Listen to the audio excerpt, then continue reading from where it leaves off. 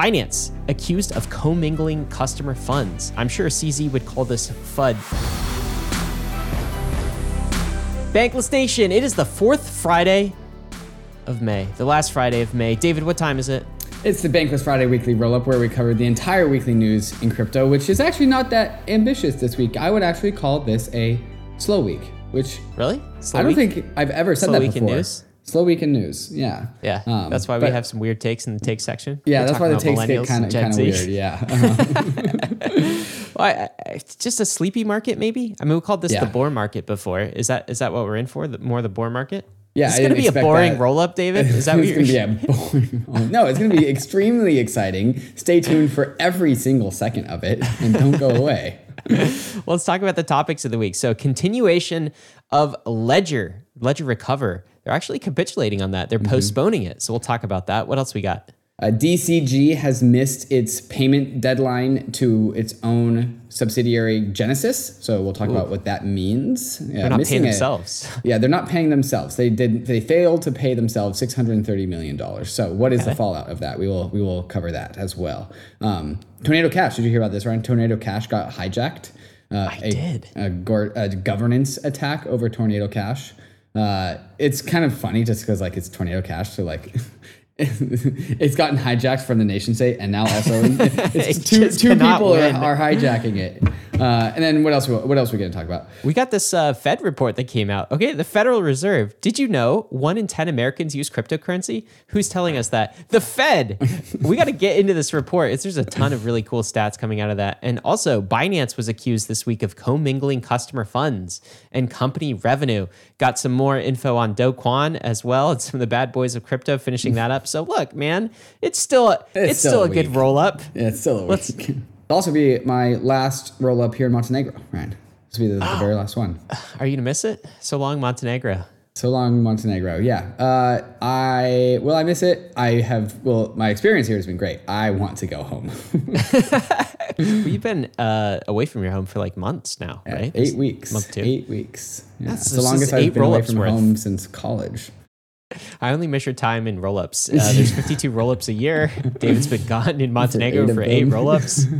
But you're coming home. The next roll-up in New York City. That's very exciting. Going to be some good old brick in the background. Anyways, got to talk to our friends and sponsors at Consensus who want to let you know that there is this new tool out on the market called Diligence Fuzzing to level up your smart contract security. So this is a tool in addition to your regular security audits. Fuzzing is a tool that developers who this ad is targeted towards would probably already know about. You throw a bunch of numbers at your parameters, and if any number comes back and it's a bad number, Diligence Fuzzing from Consensus will figure that out for you.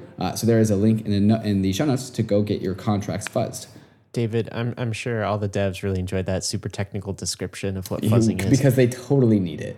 But do you know what? It was not inaccurate. I think that's exactly what fuzzing actually is. And this is a free tool from Consensus. I hope more Solidity devs take fuzzing seriously because it's a very serious subject.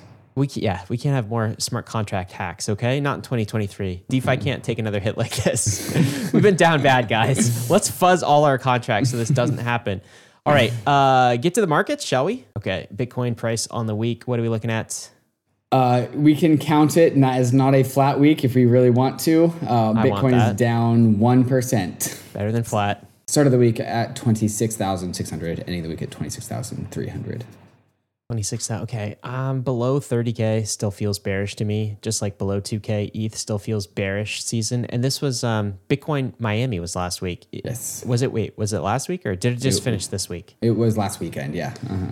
This is a time to really rally the troops, isn't it? I mean, haven't we seen previously Bitcoin Miami weeks a little bit of a push up, a little bit of a spike? Or is that just all chart noise? Am I making things up? I think last year it dumped. Yeah, conferences tend to dump. ETH conferences, Bitcoin conferences. It's a pattern. People get together and they're like, oh man, this is who I'm surrounded with. we just throw super dumb, exorbitant parties, and we have to sell our assets to pay for them. Oh, you think that's it? I don't know. All of these events that all the VCs throw. Yeah. Well, it's interesting. Bitcoin Miami. didn't hear much about it. The only thing I heard was kind of the contention and the conflict between the ordinals, the Taproot Wizards, or something, and the Laser Eyes, which is sort of the sub tribes of this. If you're in Right. Bitcoiner circles, we had some. But I think that's also mostly online too. Yeah, I think More that's than it is totally at online. the actual conference. Yeah, Huh, it was. okay. There was no the things I heard from the Bitcoin conference was that Eric Wall and Udi Wertheimer going up against the Cyber Hornets, which was mostly an online phenomenon, and then also Ron DeSantis's. Not Ron DeSantis. Who's the Kennedy? Robert Kennedy speech. Yeah, Robert those Kennedy. are the two things. Yeah. Okay. And we're going to talk about Ron DeSantis a little bit later. It seems like there's a little bit of red versus blue on the crypto thing. It's becoming more partisan, but that's not in the market section. Yeah, we got to do some more numbers. All right. ETH price. Sadly, I would count this as flat. We started the week at 18.10, ending the week at 17.50. We're down 0.8%. Okay. Sorry, Ryan. It's flat. Ratio time. Is that flat too? It's up a little bit. Up a tiny little bit. You know what? Any flat week, I'm going to be sad from now on because I just so boring. Would you prefer down? Apathy. Yes. Make up your mind, market. We going up or down? Stop with this tepid temperature. Do something. I'm Lukewarm. bored. I can't stand it. Spew it out of my mouth. Thanks to the Kraken charts, something as that is still up only is ETH staking. So Lido had now that Lido, the largest decentralized staking as a service protocol, has enabled withdrawals. We are able to see the final org of ETH staking open up its gate to withdrawals, and so now this is complete. There's no one left to enable withdrawals yet. Okay. We are at all-time high of staked ETH, 21 million. We crossed 20 million staked ETH this last week.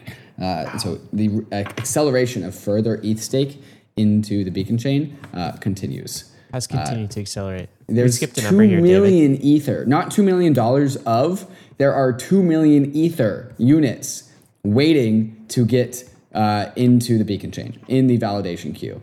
It would take you, Ryan, if you deposited 32 Ether to be a staker, it would take you almost 1,000 hours. I don't even know how many days that is. 967 hours to get into the Beacon chain. How many rollups is that? 967. About 4 rollups.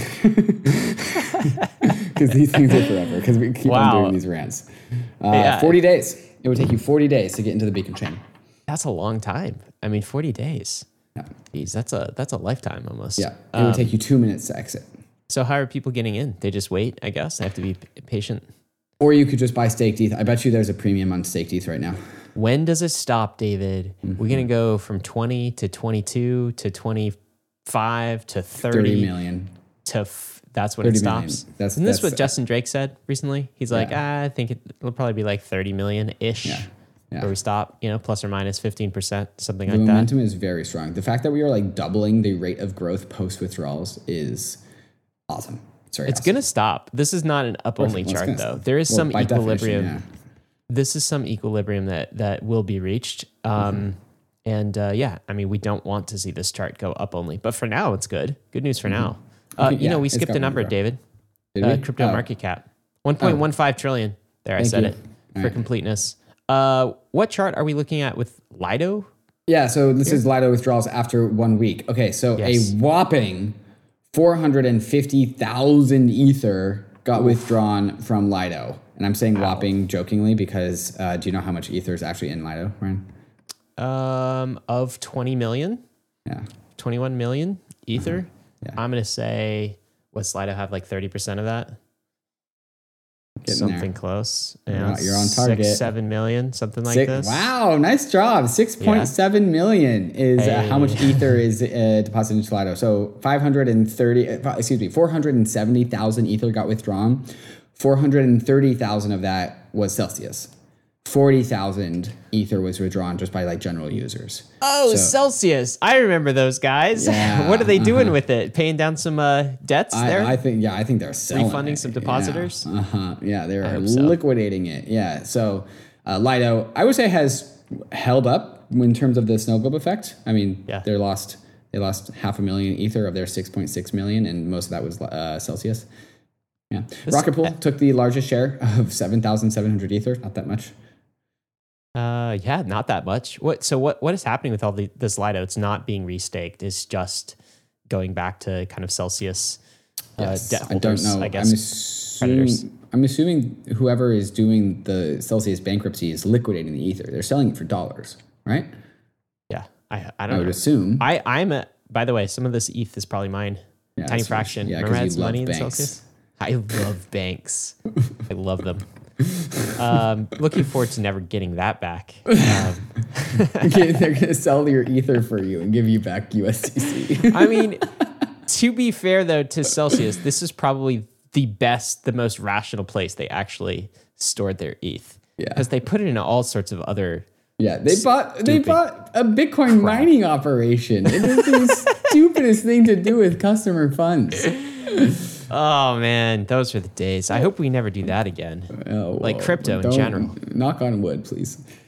Okay. Let's talk about the bigger picture markets, all right? Because the R word, that is recession, was bandied about this week in Germany. A German economy entered recession as inflation hurts consumers.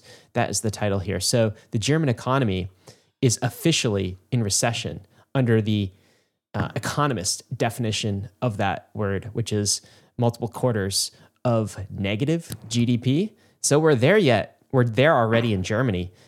Is this only a matter of time before recession sweeps through other areas of Europe, comes to the United States? Do you have any takes on that, David? I think the people paying attention to macro all understood that recession is coming globally. It's just a matter of how fast and how hard and for how long. The idea of being announced that we are entering a recession kind of just seems illogical. It's like to a market downturn. Like we need an arbitrary definition of what a recession is in order to be able to announce that we are in one. But yes, we are entering a phase of slower growth. Well, there we are. Slower growth. And this is not just slower growth, it's negative growth. That is the economist definition of recession. Right. Meanwhile, this to me was the chart of the week. This is from Genevieve, a chart on buying versus renting in America. And there's two lines on this chart, all the way from the 1970s. This yellow line is the cost to buy in terms of monthly fees. Mm-hmm. How much does it cost if you are in a house, let's say, or in an apartment, and you own that piece of property? Versus the cost to rent. That is this blue, I guess, turquoise type line here. And it's interesting how they're kind of, the lines are sort of correlated in that they go up together. Right. But there are these periods of time where the cost to buy far outstrips the cost to rent. And I think these periods of time sort of resemble bubbles, housing price bubbles, for example. So we see this one in 2006. That's where the yellow line shoots far above the blue line. So the cost to buy is much more expensive than the cost to rent. Now look at things today, David. Right. And this happened since COVID. We've got a yellow line that has far outstripped the blue line. That means the cost to buy right now, $2,700 per month is the average cost per month for a mortgage versus the cost to rent is $1,850. Why is this happening? I mean, to me, this just looks like asset price inflation, particularly in the housing market, particularly in the property market. And I know this is hitting younger people disproportionately. People in their 20s, in their early 30s, never purchased any property, never bought a home. And they're like, I never will be able to do this thing. And you're asking for 10% down, 20% down in order for me to also buy this property. I can't afford it. I'm just going to be renting for the rest of my life. That's how it seems to many people in the economy. And I think this has a psychological impact too. Do you have any thoughts on this chart? Yeah, it's hard for podcast listeners to, I think, really appreciate this visual. The cost to buy line deviated away from the cost to rent line like 3 times in this chart. Once in the 1980s during the mortgage rate inflation of the early 1980s, then a second time in the housing bubble of 2006, and now a third time. And this third time, the most recent time where we are now, is like 3 times higher than the other 2 bubbles. The other 2 bubbles are about the same size. This one's like 3 times higher.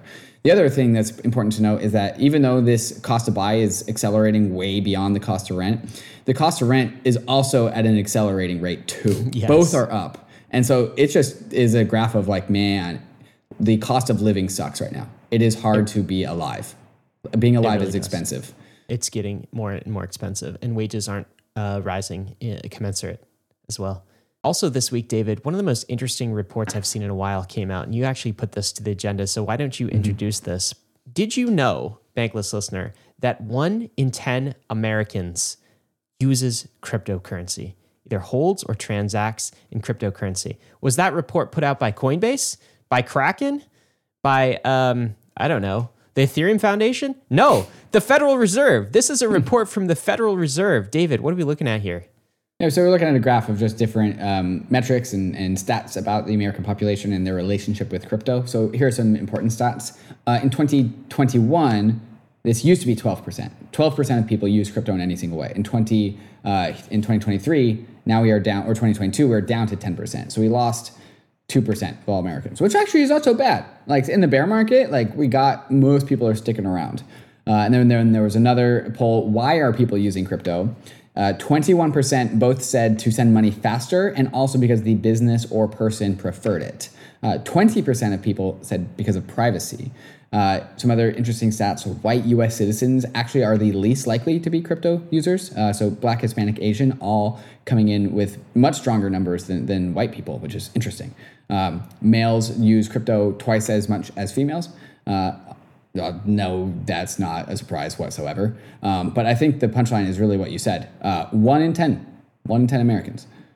That's actually huge. And by the way, when they track usage, this was surprising to me. So as you would expect, the predominant use case is bought or held as an investment. And that was 11% in 2021. It's 8% now. So that's decreased.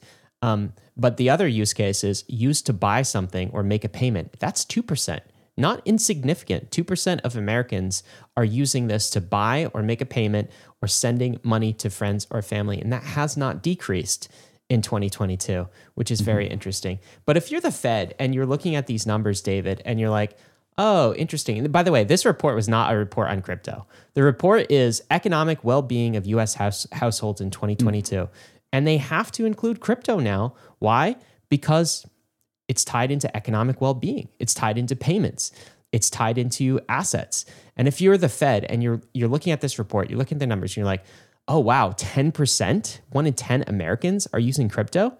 This is no longer an insignificant portion of the population that is using an alternative to the banking system that you set up and propagate. No wonder this is starting to enter national discourse and political discourse. Like, it's an important issue. When you have 10% of Americans using something other than the US banking system, I think the banks, of which the most prominent is the Fed, the central banker of central bankers, have to take notice. And that's what they're doing here. Yeah, and there's also important to note, the investment use case is outstripping the utility use case, and that's natural, right? The reason why there's more investors is because investors try and predict the future. And so actual utility of these things is going to lag investors. Here in Montenegro, in this crypto community that I've been living with in the last 2 years, there's people from Africa, crypto people from Africa. And the users of crypto in Africa, 2% in America? No. 20, 30% in Africa. Are you kidding me? Yeah. And so it makes sense, in crypto where we're well financialized and well banked, that only 2%. But entire continents where we don't really consider we don't talk about utility in Africa because it's not in the moment of crypto Twitter. Crypto Twitter doesn't really care about that. But utility is off the charts and usage is off the charts. And so only in America, I think, do you see investors actually tripling the rate of actual users. And you can actually see this in the stats. And by the way, David, did you know that Bankless is the number one podcast in Tunisia right now? I just saw number that one podcast, number one business and investing podcast, or number one podcast. Number one business and investing. It might be across all categories too. Now it's probably not across all categories. That's probably too much. But crazy. Number one in business and investing. Bankless has a pretty cool African community right now. And there's, there's a Bankless Africa that's really taken this over. So that is amazing to see. That is at the end of the day why we're here. It'd be really interesting to see a similar economic well-being report in other emerging market areas as well, and what the percentages look like there. I haven't seen that yet. Brian Armstrong had a take about this report, and this report is coming in during the lack of scalability in the crypto ecosystem. And so he tweets out, early days, once layer 2 really gets going, it will be going like from dial-up to broadband. So imagine how much utility we can get when we can get people onto a low fee environment. That's a great take. Something else that I feel like is bullish for crypto is this whole AI thing. But before we get to that story, can you tell us about NVIDIA? Shares spiked 26% on huge forecast beat driven by AI chip demand. Why'd you pull this into the market section today, David? Well, mainly because it's a slow week in crypto, Ryan. But also, I thought this was particularly interesting. Anyways, okay. So Nvidia reports 4.3 billion in sales versus expected 3.9. Where did that come from? It come from demand for its GPU chips from cloud vendors, as well as very large consumer internet companies, which like to use NVIDIA chips to chain and deploy generative AI applications like OpenAI's ChatGPT. So AI is starting to impact equities, the demand for AI, growth of AI, specifically NVIDIA. The other important thing, Ryan, I think that was useful and the kind of the punchline of this thing, the market cap of NVIDIA as a company went from 755 billion to 973 billion in one day. Yesterday. It's almost a trillion. Basically $1 trillion market cap. It grew 1 Ethereum in market cap. That's incredible. 1 Ethereum in market cap, so about $220 billion or something like that. Yeah. That's what Ethereum is right now. Yeah. And which is so dumb because like all of these AI things that like NVIDIA is going to help train and all the open ChatGPT, like what money do you think these companies, these AI bots are going to use? It's going to use Ether. Well, I think that's what the opportunity is here, right? Yes. So like NVIDIA sells GPUs, and of course AI models are massive consumers of GPUs. By the way, is the gamer community upset about this? I know they were mad at crypto mining for a while because we were the poor gamers. First, like all the Ethereum miners suck up all their chips, now and then they're like, finally, Ethereum went to proof of stake. It's been 8 years since I've been able to get a GPU, and then all of a sudden we have this AI revolution. It's like, oh no, this is going to be way more profitable than your game. Oh, poor gamers. Well, I think the tie-in here with crypto is block space really hasn't had its AI demand moment. Yeah. All right. GPUs have. We're starting to see it here. And look at this, a 26% increase in Ethereum, a $200 billion increase in real world stock price as a result. I think once the AI start to demand block space, we're going to see something similar. And we're still a ways ahead of that. I feel like we're maybe a couple of years ahead of that. But I think that is coming as well, and it will mirror what we're seeing in GPUs. David, what do we have coming up next? Coming up next, Ledger postpones its Recover product. Ooh, why? How? Why did that happen? We'll talk about that. And also Base coming to mainnet, Tornado Cash hijacked, Binance accused of commingling funds, Apple being friendly. Lots of more news to talk about in this weekly ROLLUP. But first, a moment to talk about these fantastic sponsors that make this show possible, especially Kraken, our preferred exchange for 2023. If you not have an account with Kraken, consider signing up for one. Kraken Pro has easily become the best crypto trading platform in the industry. The place I use to check the charts and the crypto prices, even when I'm not looking to place a trade. On Kraken Pro, you'll have access to advanced charting tools, real-time market data, and lightning-fast trade execution, all inside their spiffy new modular interface. Kraken's new customizable modular layout lets you tailor your trading experience to suit your needs. Pick and choose your favorite modules and place them anywhere you want in your screen. With Kraken Pro, you have that power. Whether you are a seasoned pro or just starting out, join thousands of traders who trust Kraken Pro for their crypto trading needs. Visit pro.kraken.com to get started today. Introducing ETHX from Stater. ETHX is a liquid staking token designed to maximize rewards, all while securing Ethereum. With Stater, you can run an Ethereum node with just 4 ETH, which is 85% lower capital and 35% higher rewards versus solo staking. Stater has a multi-pool architecture with permissionless and permission node operators to enable decentralization and scalability. Stater has extensive experience in building liquid staking protocols on 6 proof-of-stake blockchains and is trusted by over 70,000 stakers. Stater has partnered with over 40 leading protocols to bring DeFi utility to their liquid staking tokens. Stader is actively building integrations across the Ethereum ecosystem to bring the same great DeFi utility to the EtherX token, with $1 million of SD token rewards in DeFi for ETHX users. All of Stader's smart contracts are audited by at least 2 independent cybersecurity auditors and have multi-million-dollar bug bounties currently live. So go to staderlabs.com/ETH to sign up and get access to the Stader staking protocol. Arbitrum One is pioneering the world of secure Ethereum scalability and is continuing to accelerate the Web3 landscape. Hundreds of projects have already deployed on Arbitrum One, producing flourishing DeFi and NFT ecosystems. With the recent addition of Arbitrum Nova, gaming and social dApps like Reddit are also now calling Arbitrum home. Both Arbitrum One and Nova leverage the security and decentralization of Ethereum and provide a builder experience that's intuitive, familiar, and fully EVM compatible. On Arbitrum, both builders and users will experience faster transaction speeds with significantly lower gas fees. With Arbitrum's recent migration to Arbitrum Nitro, it's also now 10 times faster than before. Visit arbitrum.io, where you can join the community, dive into the developer docs, bridge your assets, and start building your first dApp. With Arbitrum, experience Web3 development the way it was meant to be: secure, fast, cheap, and friction-free. So after all of the Ledger controversy, Ledger has decided to delay the release of its Recover product. So why did they do this? They heard all of the community backlash. They say in this announcement, we'll release Ledger Recover product as soon as this firmware part of the code will be published. So this is a way for people to actually verify the firmware before people install it onto the Ledger to make sure that it only does the things that it will say that it does when people install it. Interesting take, interesting response. Ryan, what do you think about this? I mean, my question is happy ending? Question mark? I guess, like, yeah. Is this kind of a happy ending? Mm-hmm. So if you guys missed the last 2 weeks of this, there's been this massive controversy over this product that Ledger added called Ledger Recover that essentially enables, with your permission, you have to click some buttons on your Ledger, but it enables the firmware with a Ledger software update and an opt-in service called Recover.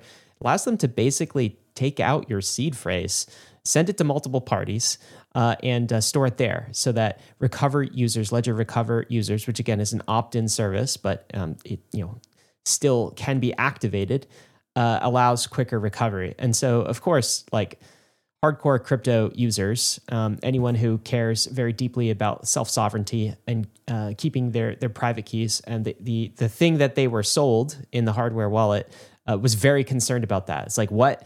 This company can actually extract the seed phrase, my private keys, outside of the hardware wallet? Like, isn't this the purpose of the hardware wallet? And now, so here's Ledger. There was massive controversy last week, and it spilled certainly over into this week. Now here's Ledger coming out and saying, hey, we're just going to delay that feature. Like, we got it wrong. And they're also saying that they're going to open source most of their operating system, starting with Ledger Recover to make it fully auditable. I hope they open source the firmware as well, or as much of that as possible. I think this pressure, the reason I said happy ending question mark is because it seems like this pressure is actually increasing the motivation for Ledger to open source elements of its tech stack. And I think that additional transparency and accountability is only a good thing for crypto and for this space. Without this controversy, would that have happened? I mean, probably not. So maybe this is turning into a happy ending here. What do you think about that take? Yeah, what I learned from having Charles, the CTO of Ledger, on the podcast is that really there is no other way to have maximum, the assurances that the crypto industry wants from its hardware wallets. You can't have that unless all of the updates and all of the software part of the hardware wallet are open source and verifiable by the public. Without that, there's always going to be some trust. And the Ledger has stated that this has always been a part of their roadmap. So this actually technically isn't new. The new thing is that they are saying that they are accelerating this, and they are also not releasing the Recover product until they have completed some open source milestones as well. So that's the news. I think that's good. All right, David, we got DCG missing a payment to themselves, I think. Digital Currency Group, of course. What's going on? What happened this week, and why is this subject relevant? So this goes back to the Genesis, Gemini Earn, Grayscale, and DCG mess. And so Genesis had a hole in its balance sheet because it had a bunch of money lent out to Three Arrows Capital, who got liquidated, and then that's led to the insolvency or the inability for Gemini Earn customers to get their money back. DCG filled the hole in Genesis's balance sheet by just writing them a loan, and so DCG needed to make a payment to Genesis. A $630 million loan to Genesis to fill the hole in the balance sheet. DCG did not pay that when that came due last week. And so what does this mean? This is ultimately would be the money to go and pay back Gemini Earn customers and anyone else who is a creditor of Genesis. And so Gemini, this is why this is a post on Gemini's website, is because this would also otherwise be their money. There's a handful of groups, the Unsecured Creditors Committee, the ad hoc group of creditors, and Gemini are considering whether to provide forbearance to DCG to avoid a DCG default. Forbearance, I had to look this up, special agreement between a lender and a borrower to delay a foreclosure. And so that is kind of the news this week. Overall, I kind of was going through this news, Ryan. I was like, okay, other than like Gemini Earn customers who are waiting to get their money back, what does this have to do with, like, how is this going to impact the crypto markets? And I'm kind of like, meh. Yeah, I mean, I feel like all of this is known. Like we know that DCG is not in good shape. We already know there's not really new information here. Is this like some kind of slow motion bankruptcy of DCG? It's a some sort of slow motion insolvency? Yeah. Is that what's going on? Mm-hmm. That was kind of my base prediction, though, right? Like I think that's what people expected would happen. Mm-hmm. Guess what, David? I had some money in Gemini Earn as well. Because you love banks. That's why you had money there. Again, not very much, bankless listeners, but I tried all of the things at one point in time. And I think that's the big question is there's something like $800 million, $900 million was in Gemini Earn. And this is retail money primarily. And the folks who had that money in Gemini Earn are just wondering whether they're going to get it back. And I don't think that this story provides any closure to them. It's certainly not comforting to know that DCG didn't pay another $630 million on the scheduled time. So not great news from that perspective. Yeah, so if you guys want to dive down into this detail a little bit more, Rom, former Bankless podcast guest, we've had him on recently twice now, put a great Twitter thread together. I'll summarize it pretty quickly. Basically, he says DCG needs forbearance. They missed the $630 million in payments. DCG does have great assets, but they have a financing problem. Bills are due today, but the cash flow that they have comes over the next few years. Also, there's this additional pressure coming from the inevitability of a Bitcoin ETF. A Bitcoin ETF will come, whether Gary Gensler approves one, maybe not, but the next chair will. At some point in time, there will be a Bitcoin ETF. And that will really reduce all of Grayscale's, the main cash cow of DCG, their ability to take fees. Because Grayscale is charging 200 bips, where an effective ETF from some market competitive thing would more likely be 30 bips. And so fees going into Grayscale would basically go to zero. And so that's DCG's last remaining big asset. And Rom said he's done a bit of the math. There's just not enough time for Grayscale to generate cash to pay off the $1.7 billion of debt that DCG has. $1.7 billion? Yes. It's a lot, David. Yes. Yeah. And so the idea here is Grayscale is a cash cow. That time is running short. As soon as there's a Bitcoin ETF, then the fees are just not gonna cut it. And so DCG is like, time is not on DCG's side here. I feel like everyone's just hoping for another crypto bull market to just paper these things up, paper over the mistakes, right? If Bitcoin goes to 100K, then Doesn't probably matter. DCG can afford this. All right, what do we got? Tornado Cash was hacked. What does that even mean? Okay, so a malicious Tornado DAO governance proposal was proposed. And then that malicious proposal actually got 700,000 votes because there was a sneaky part of that proposal that was no one saw it. No one saw the potential exploit, a potential bug. And so this proposer got this proposal to go through, which ultimately allowed a malicious exploiter through governance control, allowed the attacker to basically take over the DAO. Wait, what's the proposer of this governance proposal? Was that the hacker? That was themselves? the hacker. Okay. I would imagine so. Yes. Yes. A malicious governance proposal. I'm assuming. Yeah. So the governance proposal allowed the attacker to grant themselves 1.2 million fake votes after it got 0.7 million legit votes. And then so what does that mean? take it over. Recap on Tornado Cash. Okay, so it is a privacy protocol, of course, that U.S. citizens cannot use. Thank you, OFAC. But it's a privacy protocol, kind of a mixer. You put your ETH in if you want to sort of anonymize it, and you can get it out. And of course, we've talked about this a lot. But there's a governance component to this protocol, and there's a token called Torn. Yep. TORN. Yep. That is the governance token behind this protocol. Is that the part that was hacked, the governance protocol itself, not the smart contracts with all of the mixed ETH in it? Am I correct about this? That is correct. Yes. So the actual pools are not affected because they are completely like cut off from exploitation by the governance. Tornado Cash governance has no governance over the pools. They are their own like self-sovereign smart contracts on Ethereum. And so the individual pools are intact. So what the attacker can do is withdraw all of the locked votes and drain all of the tokens in the governance contracts. So there's some funds, treasury funds, and then also some Torn tokens. And so those got exploited. Now basically the Torn token is going to zero. And that's basically the story. So, I mean, does this kill Tornado Cash? Yes. So one of the functions of Tornado Cash governance was the relayers, which is how people actually achieved privacy. So like when you withdrew your Ether from Tornado Cash, you need to process that as a transaction. Who pays for the gas fees? If you pay for the gas fees, then you actually just dox yourself again. So it makes it pointless. So a relayer would process that transaction for you. And that was up to governance. I think, Anyways, governance over Tornado Cash is dead. Pools are still intact. TBD on really what happens next. I mean, and who was the attacker? Is this like the CIA attacking it? I mean, there's reports that this was the North Korean group. What are they called again? Lazarus. I'm talking about. Why would they attack Tornado Cash, though? Because they love Tornado Cash. I don't know. Who knows what's going on? Yeah. PsyOps. It's an interesting case study in exploitative governance attacks, which is a thing that we've known about. Which is a security hole, isn't it? Right. But I mean, it's also why, but we did know that Tornado Cash privacy pools were cut off from this. And so that's been the way that they've been designed. Other systems like this are designed like Uniswap governance. If Uniswap governance got exploited, this funds in Uniswap would be completely safe because of the same principle.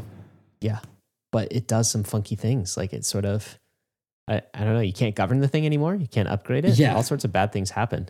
So, I mean, it's just especially weird when like Tornado Cash governance philosophy was supposed to be very, very, very separate from the actual product. Same thing with Uniswap. So like, governance got exploited. Oh no! Oh no! We can't govern Tornado Cash anymore. All the Torn system tokens that's went to zero maximally anyway. ungovernable. I think what's really fascinating about this is that's a story, but it's like who is the attacker, the identity of the attacker, and what the motivations are there. This is one of the most interesting set of smart contracts on Ethereum, given kind of the geopolitical confrontation about it. It's the only set of smart contracts on the OFAC sanction list. All right, Binance accused of commingling customer funds.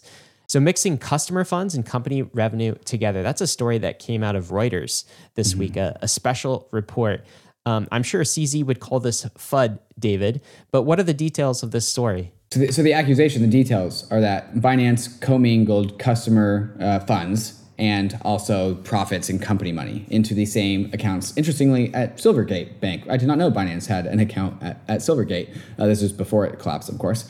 So customer dollars flowed into Silvergate, and then also profits and also customer company money also flowed into the same account at Silvergate. So big accounting no-no.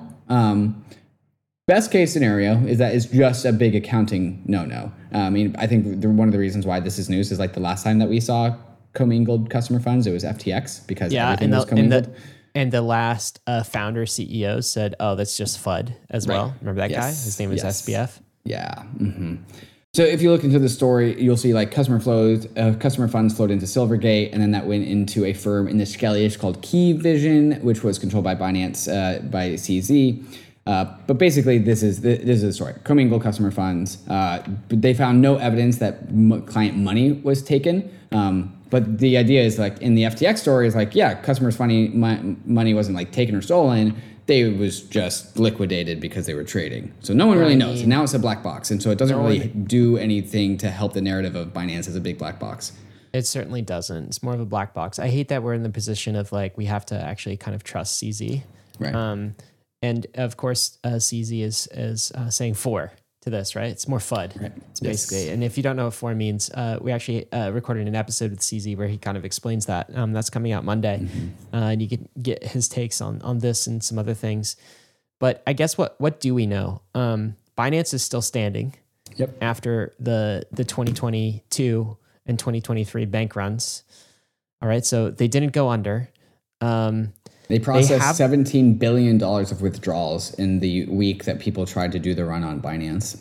Right. So they may be doing something. We have no idea. They weren't doing it to the extent that Sam Bankman-Fried was and FTX was, right? I do wish we had better proof of reserves in place. And that's the question we asked CZ. He kind of said that wasn't the full answer, but like we need better proof of reserves for the crypto exchanges. We need better audits. We need better records. I don't know how much you can trust a Binance. I mean, my answer to this is you got to use multiple crypto exchanges. That's always the way. And you don't keep your funds on a crypto exchange, guys. Right. Public bathroom. Go in, do your business, get out. That's what you should be doing. And so you're not put in this place of having to trust a crypto bank, at least at an individual level. At the same time, David, I don't know if all of the critics are right on Binance. Like there is this notion that Binance and CZ are just as corrupt as another SBF. Certainly that's a popular notion in the US. But then we have Operation Choke Point. How difficult is it to actually get a bank account in the United States? Maybe there are some reasons, not necessarily for commingling of funds. It's probably always unjustifiable, but maybe there are some reasons that the back end looks messy. It's because it's very difficult to come into the light and actually get a regulated bank account in the United States. So I don't really know who to trust in this situation. And I hate that we are in this position in crypto. And there's certainly some blame on the CZ side, the Binance side of things to go around. But there's absolutely some blame on the US regulatory apparatus side. And they haven't made this easy. They've just pushed more into the dark. I mean, we have Wells notices going to Coinbase, who has been domiciled in the US from the very beginning and has been kind of the student in the front of the class, straight A's student, always saying, yes, teacher, I'll do that, whatever you need, like being very regulatory compliant. And they are having trouble with the current administration, the current regulatory apparatus in the US. If they can't do it, I mean, we got a real problem. So that's my take. It's not necessarily satisfying right now because I don't know who to trust and who not. There's not sort of a very clear binary about this, but that's all I got. What do you think?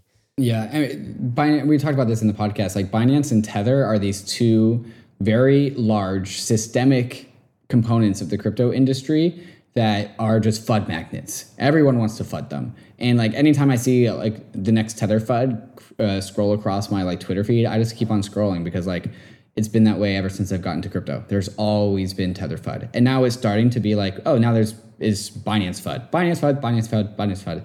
And like the only reason why I know to scroll past Tether FUD is because like it's always happened and nothing's ever come to pass. And it's starting to be that way with Binance too. But it's only, the only reason why I keep on scrolling is because every other time it's always passed. That's the only reason I've got. Not that I know anything.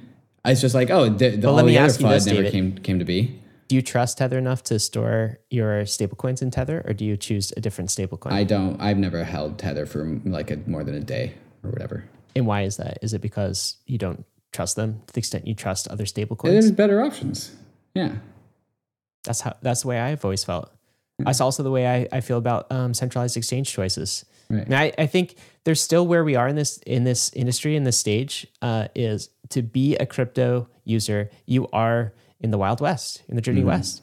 You can't trust anybody. You have to like be educated about this stuff, and you have to make discerning choices. So if it smells bad, even if it's not entirely bad, you don't know, just don't put your eggs in that basket, or just only put a few eggs in that basket.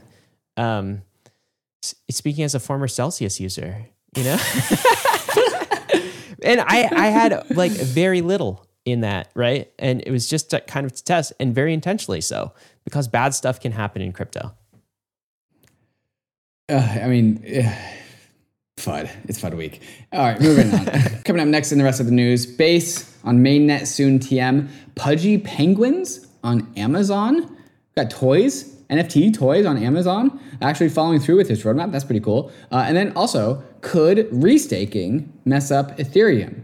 New Vitalik article just drops about his concerns about restaking, which Ryan and I will unpack. So all of that news and more. But first, a moment to talk about these fantastic sponsors that make the show possible, especially MetaMask. If we have used any weird jargon that is esoteric and niche and needs explaining, and we forgot to explain it, then MetaMask Learn is for you. Let's go hear from them.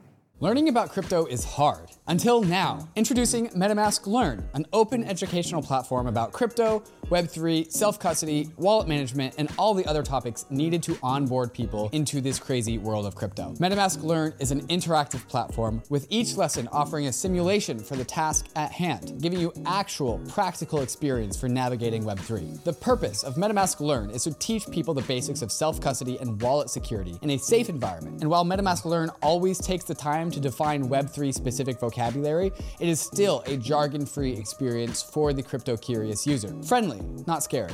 MetaMask Learn is available in 10 languages with more to be added soon, and it's meant to cater to a global Web3 audience. So, are you tired of having to explain crypto concepts to your friends?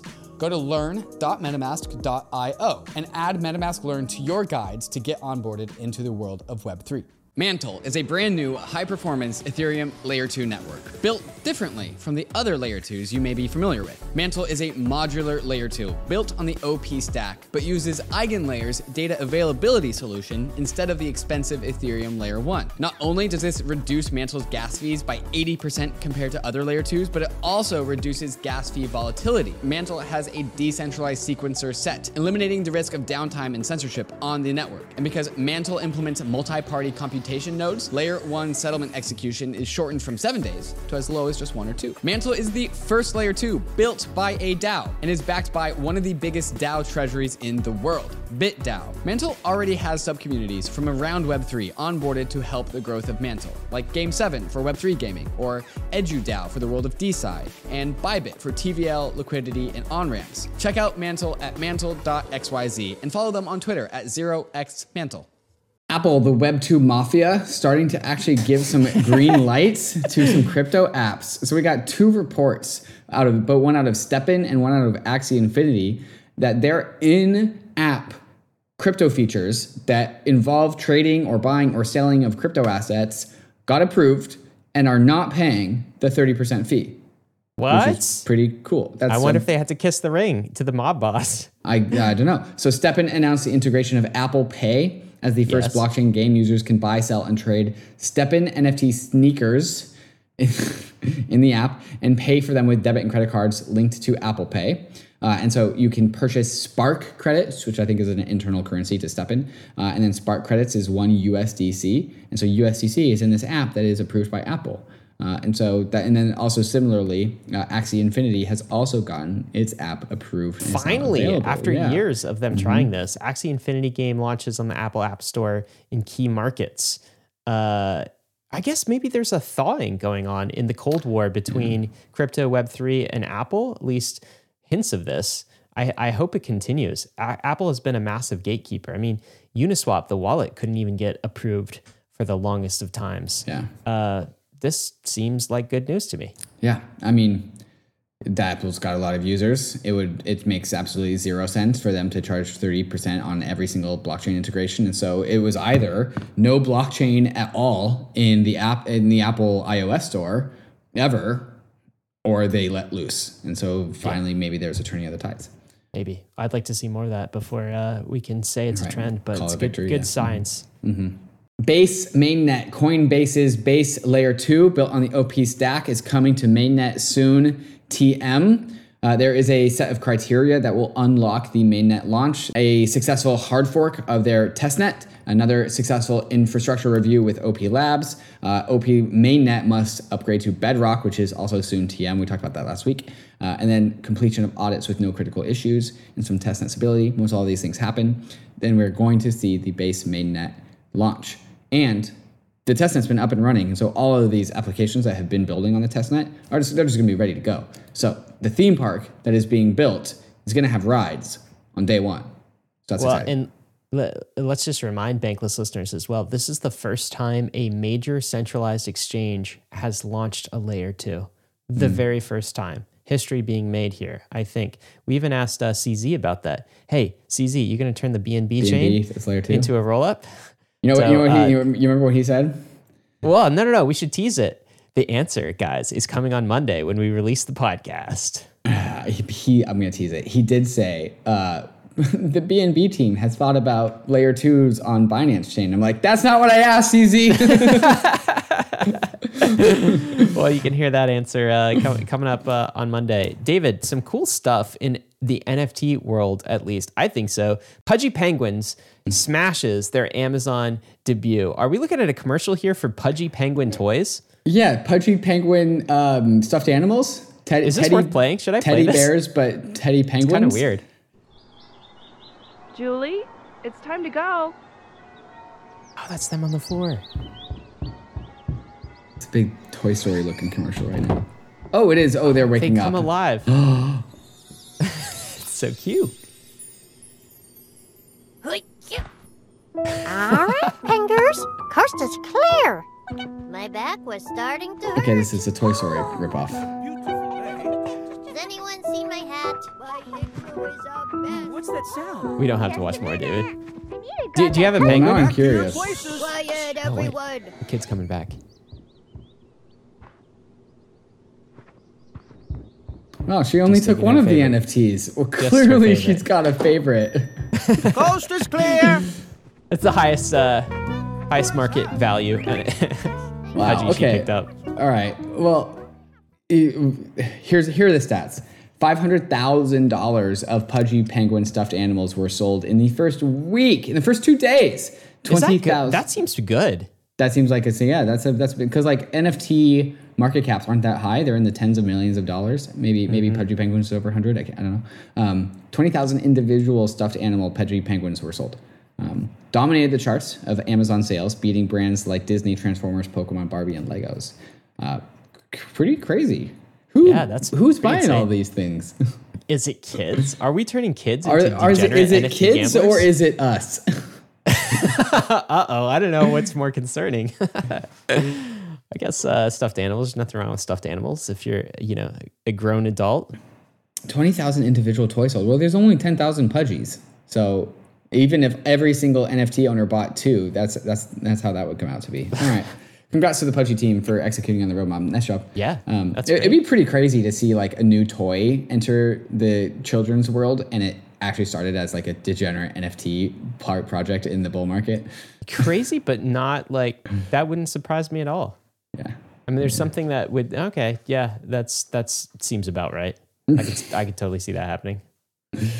Okay, all right, moving on. Do Kwon, our favorite person, who's just down the street from me in Montenegro, is back in jail. His bail got revoked. He was he was freed on bail for like a really low number, like $450,000, and then a judge has revoked that, and now he's back in Montenegrin jail. And that's the story. Okay.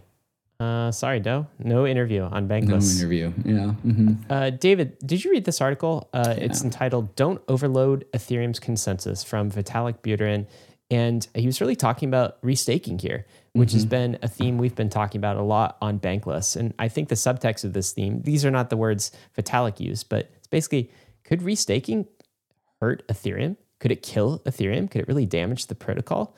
And what's kind of your TLDR of his post? Of course, Vitalik does a great job putting it in his own words, but if you were to kind of synthesize this for us, what would you say he's trying to communicate in this post?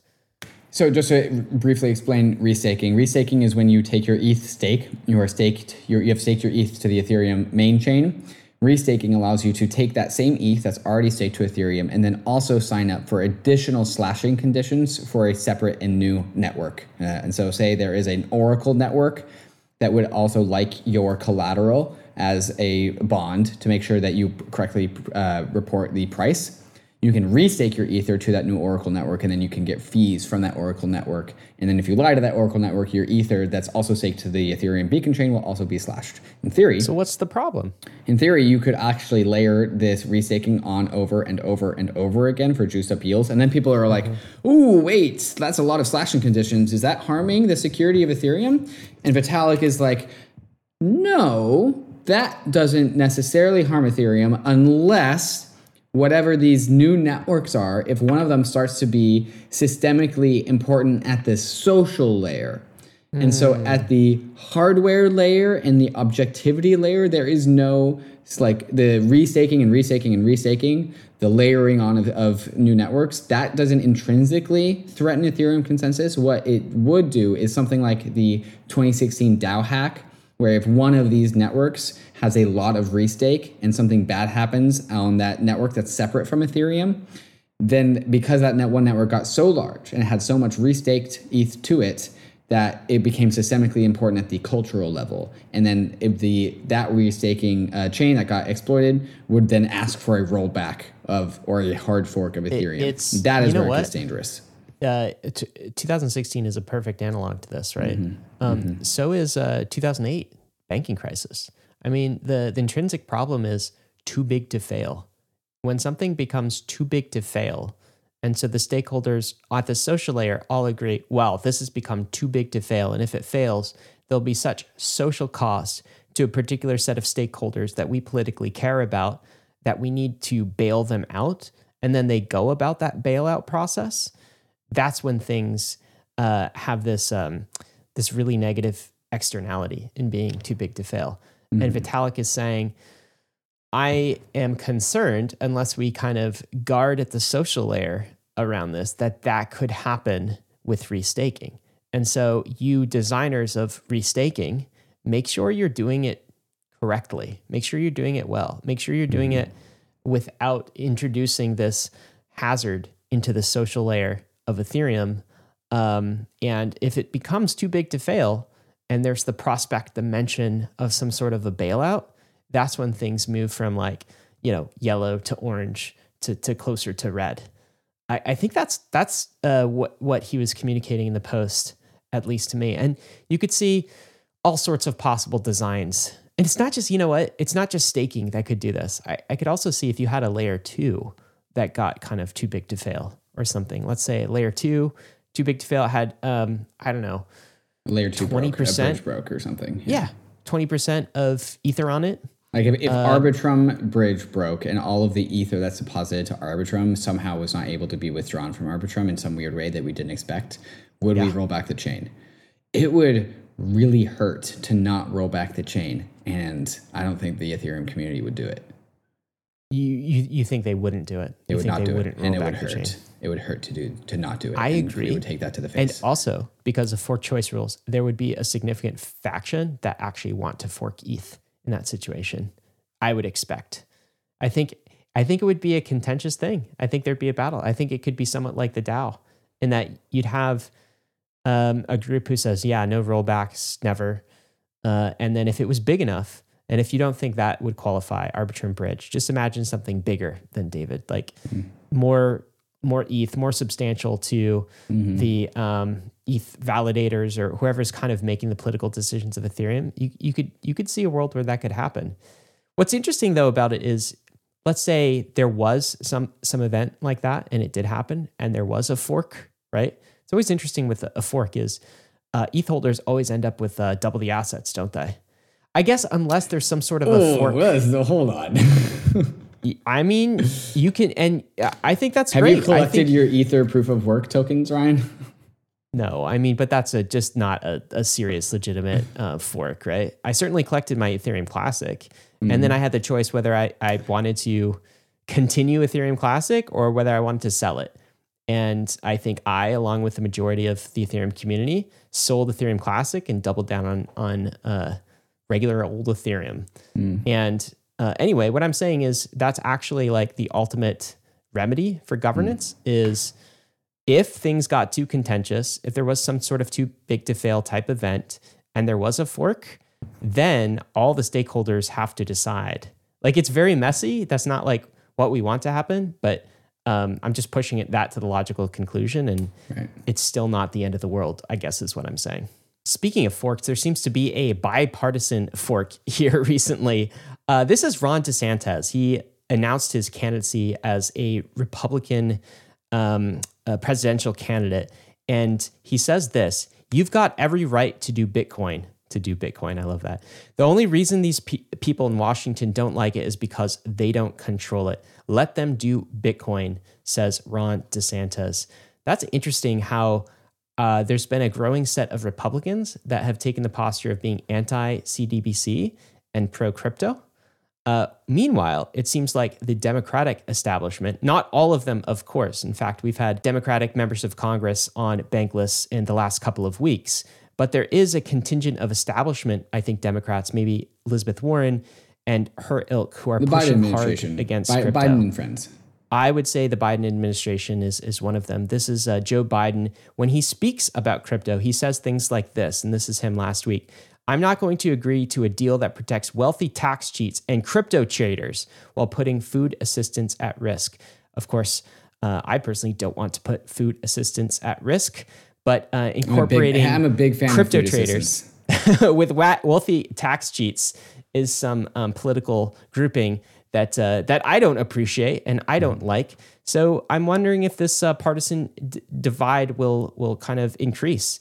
It does seem like if one party doubles down on an issue, and Ron DeSantis is kind of making this part of his presidential announcement, you've got every right to do Bitcoin, he says, then the other party has to just be like, oh, they're doing this, so we're going to do the exact opposite. I just worry about that. I don't even know if they've thought about this from a fundamentals, base principles perspective. I don't even know if Ron DeSantis does. I don't even know if he cares. He's just like, oh, here's a crypto cohort. They have some money. They have some influence. I can get behind this issue, maybe. And so I'm going to be pro-crypto. And then Democrats see the pro-crypto Republican, and they're like, they're pro-crypto, we're going to be anti-crypto. And no one actually has a conversation about this and looks at the base principles of the things that we all care about or all have in common. That's my my bear case for this, David. I don't know if you see that, but yeah, your bear case is that this. Political theater is just political theater. Yes. The idea, one of the cool things about crypto is that when you deeply understand crypto and you go down the crypto rabbit hole and you go and navigate the dark forest of crypto and you come out the other side, understanding how so much more of the world works, and then you see the politics be like, oh, there's this new important thing, and then the left and the right, the red and the blue, people just like squabble over it now, regardless of the fundamentals. They don't give a shit about our industry. They're just like, now we fight over this thing. Like, who wants that? Oh my God. Yeah, I know. I do like the idea of Ron DeSantis saying, let them do Bitcoin, using Bitcoin as an idea, not an actual noun. Like, let them do Bitcoin using How intentional do you think that was? I don't think very intentional. Okay. I don't think very intentional. Wow. Well, crypto is still continuing to build, David. We got some releases this week. The first from Matcha. Let's just show the interface. This is really cool. And of course, I can log in with MetaMask, as I already have. But Matcha, of course, is a decentralized exchange aggregation service. And in the background, do you know, like, decentralized exchange market share? David, we haven't shown this on the roll-up in a while, but market share of DEX volume to centralized exchange volume. Centralized exchanges are losing market share to decentralized exchanges recently, that's been huge. But like, look at this. This is Matcha, the new user interface. The really cool thing about it is this token search functionality. I have never seen a well-functioning token search in a UI before. What do you want? What do you want to buy? Some ARB? Boom, it's there. And Matcha, of course, is a decentralized exchange aggregator, so it's going to find you the best liquidity across all of it. Anyway, all I'm saying is the user experience. Here's what I'm saying. We have 10% of Americans that hold crypto are using crypto today. And the UX has been historically kind of bad. What happens when the UX gets 5x better and 10x better? Cool things are going to happen. And we're on the cusp of that. And you can see that when you see releases like Matcha that are happening pretty quietly in the background. Yeah. This isn't just a front-end UI upgrade, though. They also have some protocol upgrades, faster trade confirmations. They say they've reduced failed trades by 85%. They are still paying your gas fees, although you are still paying it in a roundabout way. But yeah, at least you don't have to pay ETH, which is nice. And then they've indexed 3.7 million tokens to enable that. 3.7 million? That's a lot of have tokens. that many? Yeah. Coming up on releases, Connext has released chain abstraction. So we've talked about account abstraction, but Connext is doing this thing called chain abstraction. And so if you want to, say you have like USDC on Arbitrum, and you want to send that USDC to Polygon to deploy it in Aave. And that takes you like 6 transactions. Ooh, and then if you get over to Polygon and you don't have any Matic in your wallet, then your USDC is stuck until you get some Matic in your wallet. Chain abstraction does the same thing as account abstraction does for smart contract wallets, but now we have like smart bridges. So you can bundle up all of these transactions all at once and then have that bridge and transfer and action on both chains done in one single transaction through Connext, which is a bridge, by the way. Connext is a bridge. But now they are doing this thing called account abstraction. So fewer steps to get what you want done across the chain. Really, this fits into the theme of like Ethereum and its layer 2 strategy. All the Solana people are like, oh, you guys are breaking composability, it's breaking UX, blah, blah, blah.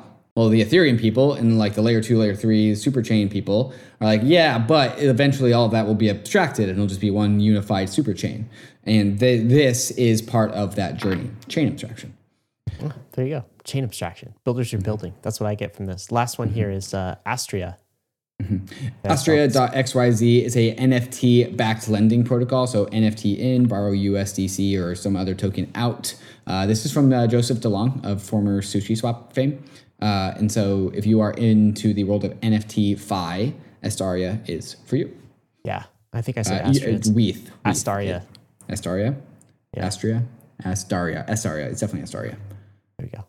Got some jobs of the week here. Jobs. What are we looking at, David? Otterspace, Web3 front-end engineer. Bankless Ventures needs an investment analyst intern. Coinbase needs a staff blockchain engineer, staff smart contract engineer. Phantom, a software engineer for mobile and for front-end. Uniswap Labs, a senior back-end engineer. We got all the jobs for you on the bankless.pallet.com job site. David, what do we have coming up next? Coming up next, we got questions from the nation. Somebody asked in the Discord what our settlement insurance is, and man, I'm so glad they asked that question. I love that. And then also, what's the difference between the 2019 bear and the 2023 bear, as well as some hot takes from crypto Twitter and what David and Ryan are bullish on. So we're going to get to all of that and more. But first, a moment to talk to some of these fantastic sponsors that make the show possible. Immutable is at the forefront of Web3 gaming, on a mission to bring digital ownership to every player, offering the world's best games and game development platform. Immutable lets game builders and players focus on great gaming experiences. So, build your next Web3 game on easy mode with Immutable's leading full-stack Web3 gaming platform. Its built-in UX features, like the Immutable Passport, are designed for games to scale to the next billion players coming to Web3. With Immutable, players can sign up with an email, pay with a credit card, and experience a frictionless purchase flow inside of games. So, discover your next favorite game and explore a network of 150 games building on Immutable, including such titles as Gods Unchained, Guilds of Guardians, Illuvium, Ember Sword, and Metalcore. So join Web3's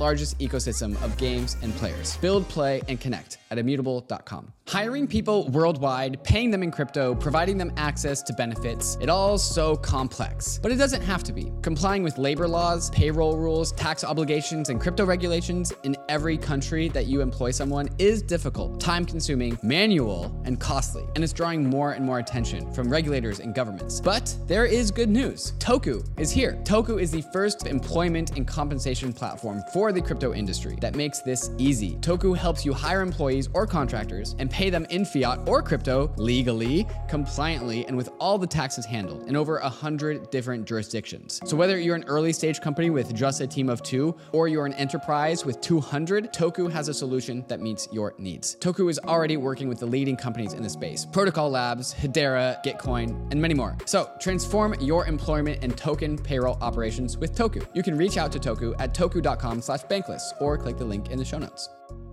Question this week from Tadzu. In your episode about finality issues of the Beacon chain last week, you used the term settlement assurance. multiple times. Can you please explain this term further? Thank you. David, is this your alt account that asked this question? Feels like it's teeing you up just to talk about settlement assurances, which I know it's something you're passionate about. So tell us, now's your chance. Tell us, what are settlement assurances? Yeah, so this is actually very deep in bankless lore, I'd say. There was a time where we really focused on this thing called settlement assurances and also public goods. I wrote an article called Settlement Assurances and the Global Public Goods Thesis. All of these things kind of tying together. So this is like actually a really deep part of like bankless philosophy, I'd say. The importance of settlement assurances. And back in like 2017 when I was getting into crypto, like people were still getting confused about like Litecoin versus Bitcoin. Like Litecoin is Bitcoin, but faster and better. Like, yeah, Litecoin's blocks are 4 times faster, but is the important thing about crypto is that when you make a transaction, it is final. It is in the blockchain. And so like, yeah, you could make a Bitcoin and you could spin up so it has 10 trillion transactions a minute. Is that what makes blockchains faster though? Can you just have faster blocks to make transactions more final? In the world of settlement assurances, the answer is no. And so because Bitcoin's proof of work, its hash rate is like hundreds of times faster than Litecoin, technically, even though Bitcoin is a slow blockchain, its transaction finality is the fastest that it's out of any blockchain that exists. At least that's when I wrote it back in 2017. Ethereum proof of stake and finality is actually now the new fastest because it takes 6 minutes to have billions of dollars of settlement assurances. So you know that your transaction is in the chain, or else there will be tens of billions of dollars of Ether burned if your transaction gets unwound. So Litecoin can't hold a candle to Bitcoin's finality just because it has faster blocks. Now, settlement assurances also goes back to the trad payment rails, right? Except in the trad payment rails, you get settlement assurances from the court system.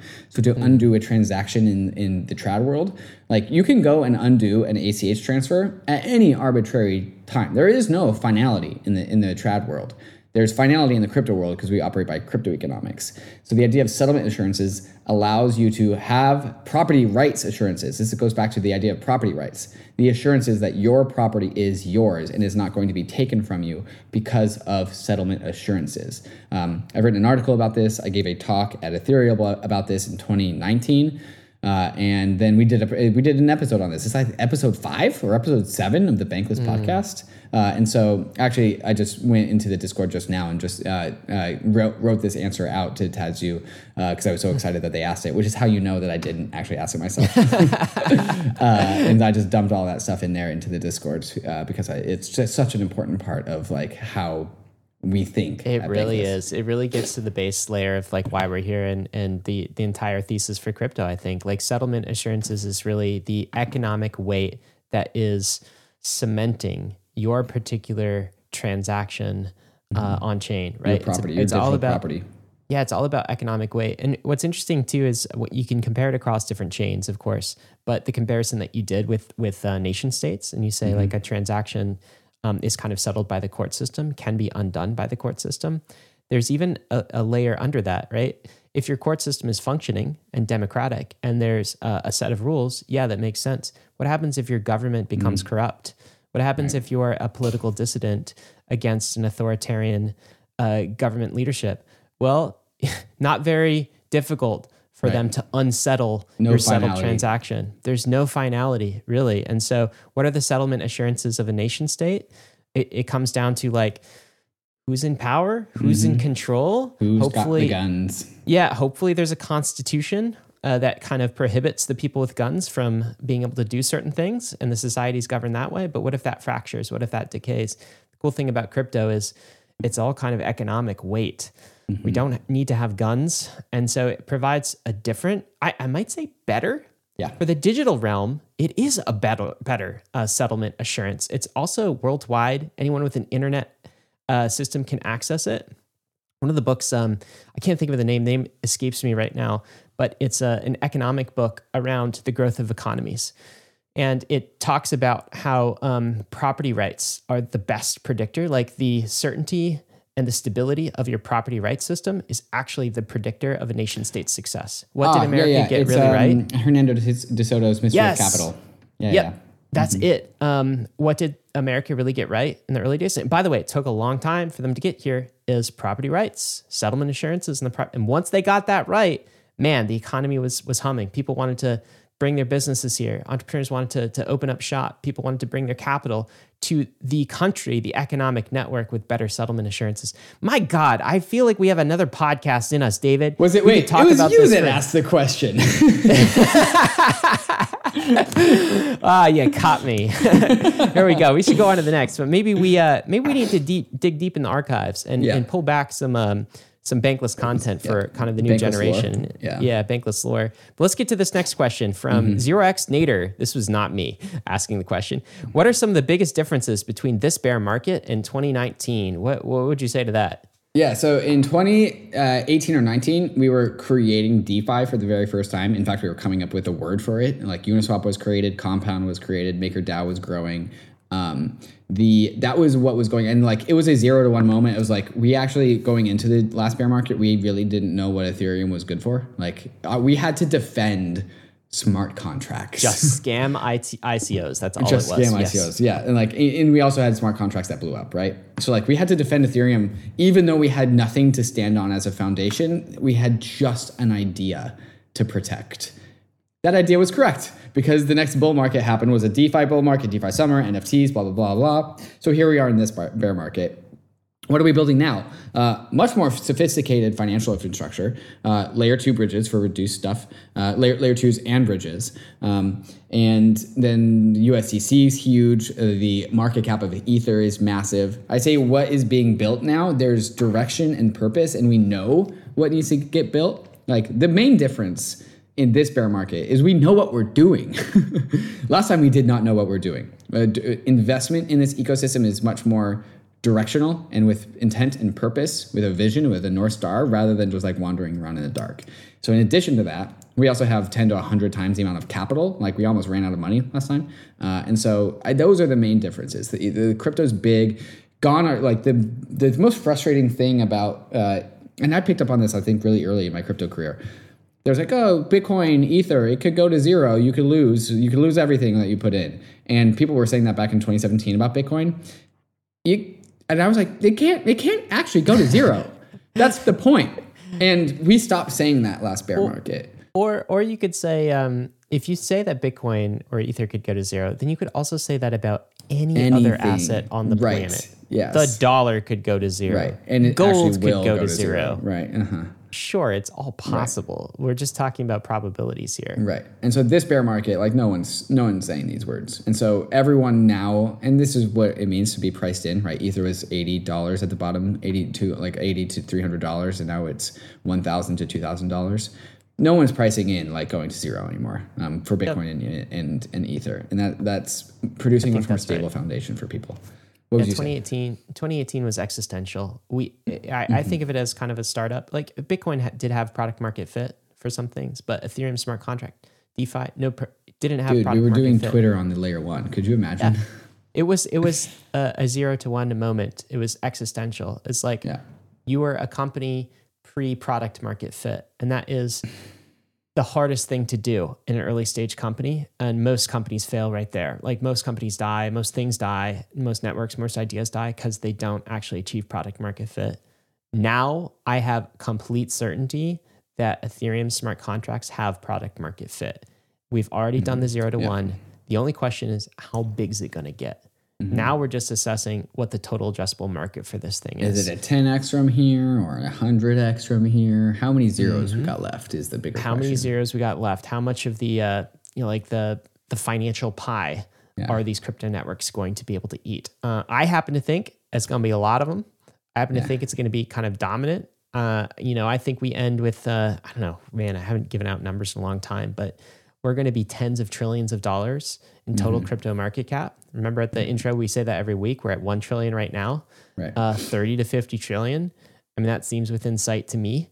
Now, where do you distribute that? There's a lot of questions. It's like, how much goes to ETH and Bitcoin? How much go to kind of the app layer? Don't know, have all the answers to that. But I do think that this entire new financial system will be denominated in the base money systems of their respective dominant blockchains. So that's pretty bullish for assets like Ether. Anyway, totally different world in 2019. I wasn't sure if we were going to make it. Now it's just a waiting game. while we build. There we go. Got some takes of the week, David. Here is the first take. I don't know if you saw this. I'm just going to play this for you. This is from Fred Wilson. You remember Fred? Union Square Ventures? All right, this is what he says. The context here is, I think he was taken in front of some sort of government body. There's Barry Silbert in the picture here, and asking about crypto. And here's what he says. The lesson from the internet is anything that China bans, invest in. That's a joke, but the U.S. allows Google to operate here, allows Twitter to operate here, allows Bitcoin to operate here, allows Facebook to operate here. Chinese government doesn't allow any of those companies to operate the way they operate in this country, or at all. It's about freedom, ultimately. I just love that take. The lesson from the internet is anything that China bans, invest in. Of course, China has banned crypto in the past. I would broaden this, though, beyond China. Anything that the establishment is worried about or wants to ban, invest in that thing. This is part of a post where Fred Wilson recently responded in one of his quarterly calls at Union Square Ventures, which is a VC fund that he operates. If they were going to respond to the regulatory pressure on Web3 by divesting, basically, cutting back their investments in Web3. And this is what he said: when they want to shut it down, I say double down. So to Fred Wilson, it is bullish that the authoritarians and the institutions that are threatened by this asset class want to shut it down. What do you think about that? I love the line. Yeah. I mean, buy blood. It's the same thing as saying buy when there's blood in the streets. It's like, yeah, so like we're getting choked out, starting to bleed. You should probably buy. Choke me harder. Choke me harder, Daddy. That is. Okay, all right. Ryan, I got a take for you. So Okay, this is give me a something I take. learned this last week here at Zuzalu. Okay. Have you heard of the millennial pause? I didn't know this was a thing until I saw this watched in the these agenda. videos. But why don't you explain this? Okay, so the millennial pause is like when you're on Instagram or TikTok and you're recording yourself because you're about to post a TikTok or a story or something. The millennial pause is this very brief moment right when they hit the record button and they wait for it to start recording. And then they take a breath and say, hey guys, it's me. I'm on this TikTok video, blah, blah, blah, blah. And then it's called the millennial pause because the Zoomers are also on TikTok, also on Instagram because they're of age now. And they're like, why the fuck do you guys do that? And millennials are Wait. like, Can we see an example of this? Yeah. Okay. Like, yeah. Open up the link. play an example of We got this. Taylor Swift doing the millennial pause. Okay. this So is it's very, very subtle and very, very brief. So you have to pay attention to the very, very first moments of this video. And this is every time a millennial basically records themselves doing something. Doing a You're selfie saying video. This is what they talking do. to the camera. All right, here's Taylor Swift. Let me see if you can spot it.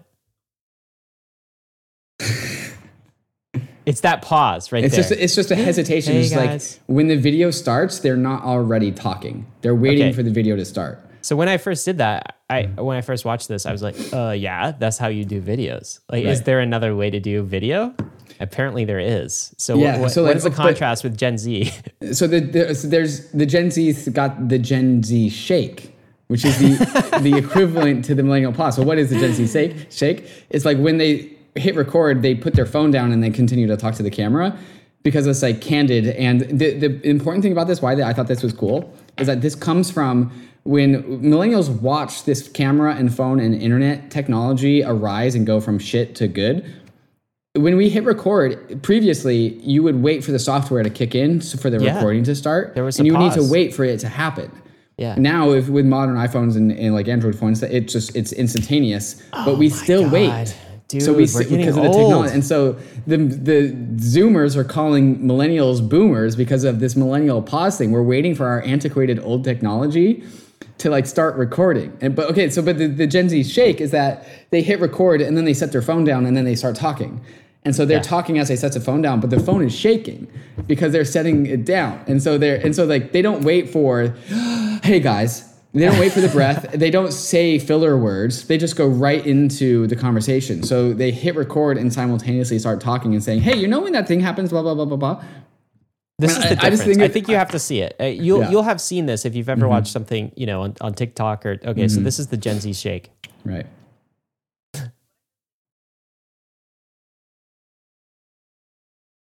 That was it. Do you see it? Yeah. I mean, The that way was she very just- exaggerated. She's doing it on purpose. But yeah. Yeah, that was. I just that think was it's it. so cool how like both hardware and software that improves over time impacts the people that use it, right? I thought that was like a very fun phenomenon that like Zoomers are calling millennials like, yeah, you just did the millennial pause, and then we're like, what do you mean the millennial pause? What am I doing? I think it is so fascinating to see how technology impacts culture and behavior. Are you going to stop doing the millennial pause, or now you're just going to notice it? Do you think I'm the type of person to record selfies and post them to TikTok? Do you think I do this? You guys should see the Bankless TikTok channel. It is nothing. There's nothing going on there because there's David and I nothing suck going at on this. All right, man. All right, that was my well, take of thank the you for week. bringing that to our attention. Yeah, now I know. Tell me, okay. what are you bullish on this week? Okay, so I was on the Solana podcast. What? Crazy, right? Yeah, so it's called the Validated Podcast, hosted by Austin Federa. I've actually hung out with him a couple times in real life. So we talked about like the differences between Ethereum and Solana. And so I thought it was a really cool and What were the enjoyable takeaways? podcast. What were the takeaways? I made a big like call to action. I like talked about how Bankless came to be. And a lot of it is about Bankless, right? And how like we are kind of the voice of Ethereum. And I was like, yeah, so like the Solana people, the Solana community came into the world of crypto in 2021. They didn't go through the same like upbringing that the Ethereum people had in the last bear market, where we were just harassed by Bitcoiners and we had to prove our legitimacy and prove It's a why we're here. generational difference. It's a generational difference, and they skipped that in my mind, and so they skipped over the idea of settlement assurances, which Ethereum and Bitcoiners are aligned by. They skipped over the conversations of like what makes a full node and why do you need to have a full node that's easy to manage and easy to run. They skipped the conversation of what is money, and so like they're coming in, and then like the Ethereum people are like, hey, like don't use centralized chains. You pay the gas fees and you'll like it. And like understanding that that's not like a way to onboard new users. We just went back and forth on like the philosophical differences and like the upbringings of these communities. I thought it was a really good podcast. It's actually going to come out on the Bankless RSS feed soon, TM, maybe this weekend. And so will be in your inbox player as well. I asked Austin if we could release it here on Bankless, and so he said yes and sent me the file. So that'll come soon to this podcast player. I think one thing that I think is true that I'm not sure a lot of people agree with, but I think it's true anyway, is I believe very much that Solana is good for Ethereum. I think the Solana community would probably say Ethereum is good for Solana. It sort of came first. Bitcoiners say idea of Ethereum is smart good contracts. for Bitcoin, blah, blah, blah. But I actually think Solana is good for Ethereum. It's really kept Ethereum on its toes from a user experience perspective, right? Even like developing wallets like Phantom, which are now coming to Ethereum, right? But this the prioritization of user onboarding. I mean, Ethereum hasn't had that. It's been a little bit of what you've said of like you will pay high gas fees and you'll like it, and you'll deal with our like shitty UX and you'll like it.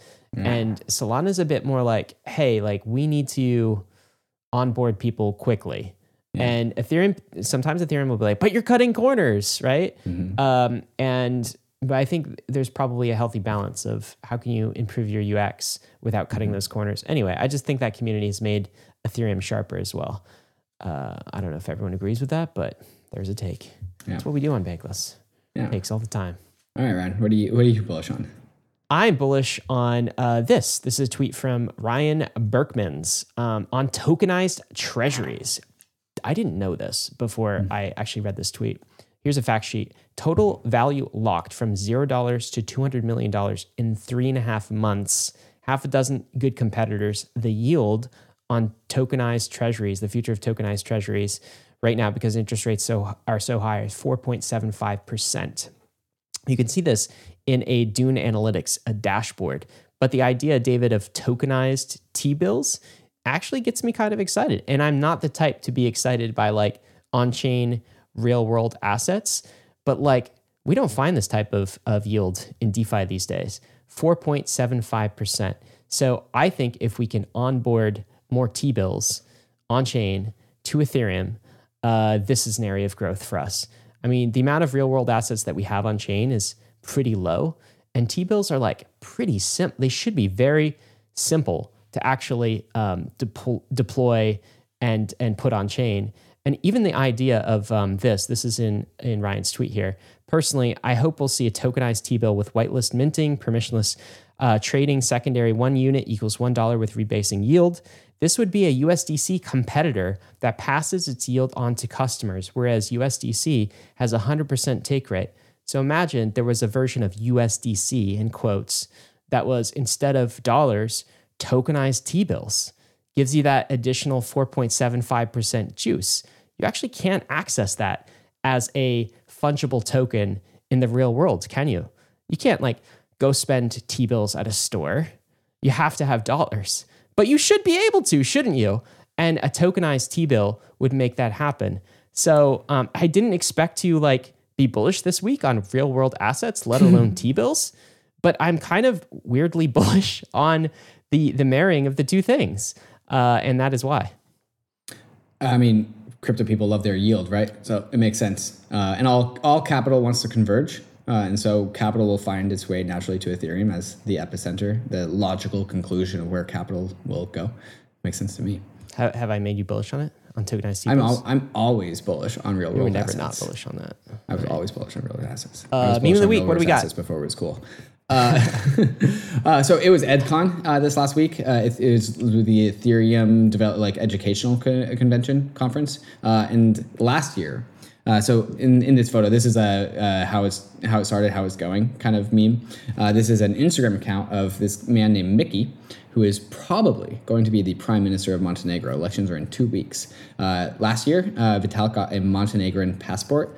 And this year at EdCon, he also got this like traditional Montenegrin like garb. So I'm not even going to be able to try and explain this for the podcast listeners. No. But the guy is looking. How would you even describe that? I don't know. Without misplacing my cultures here, I actually don't know what this looks like. Yeah.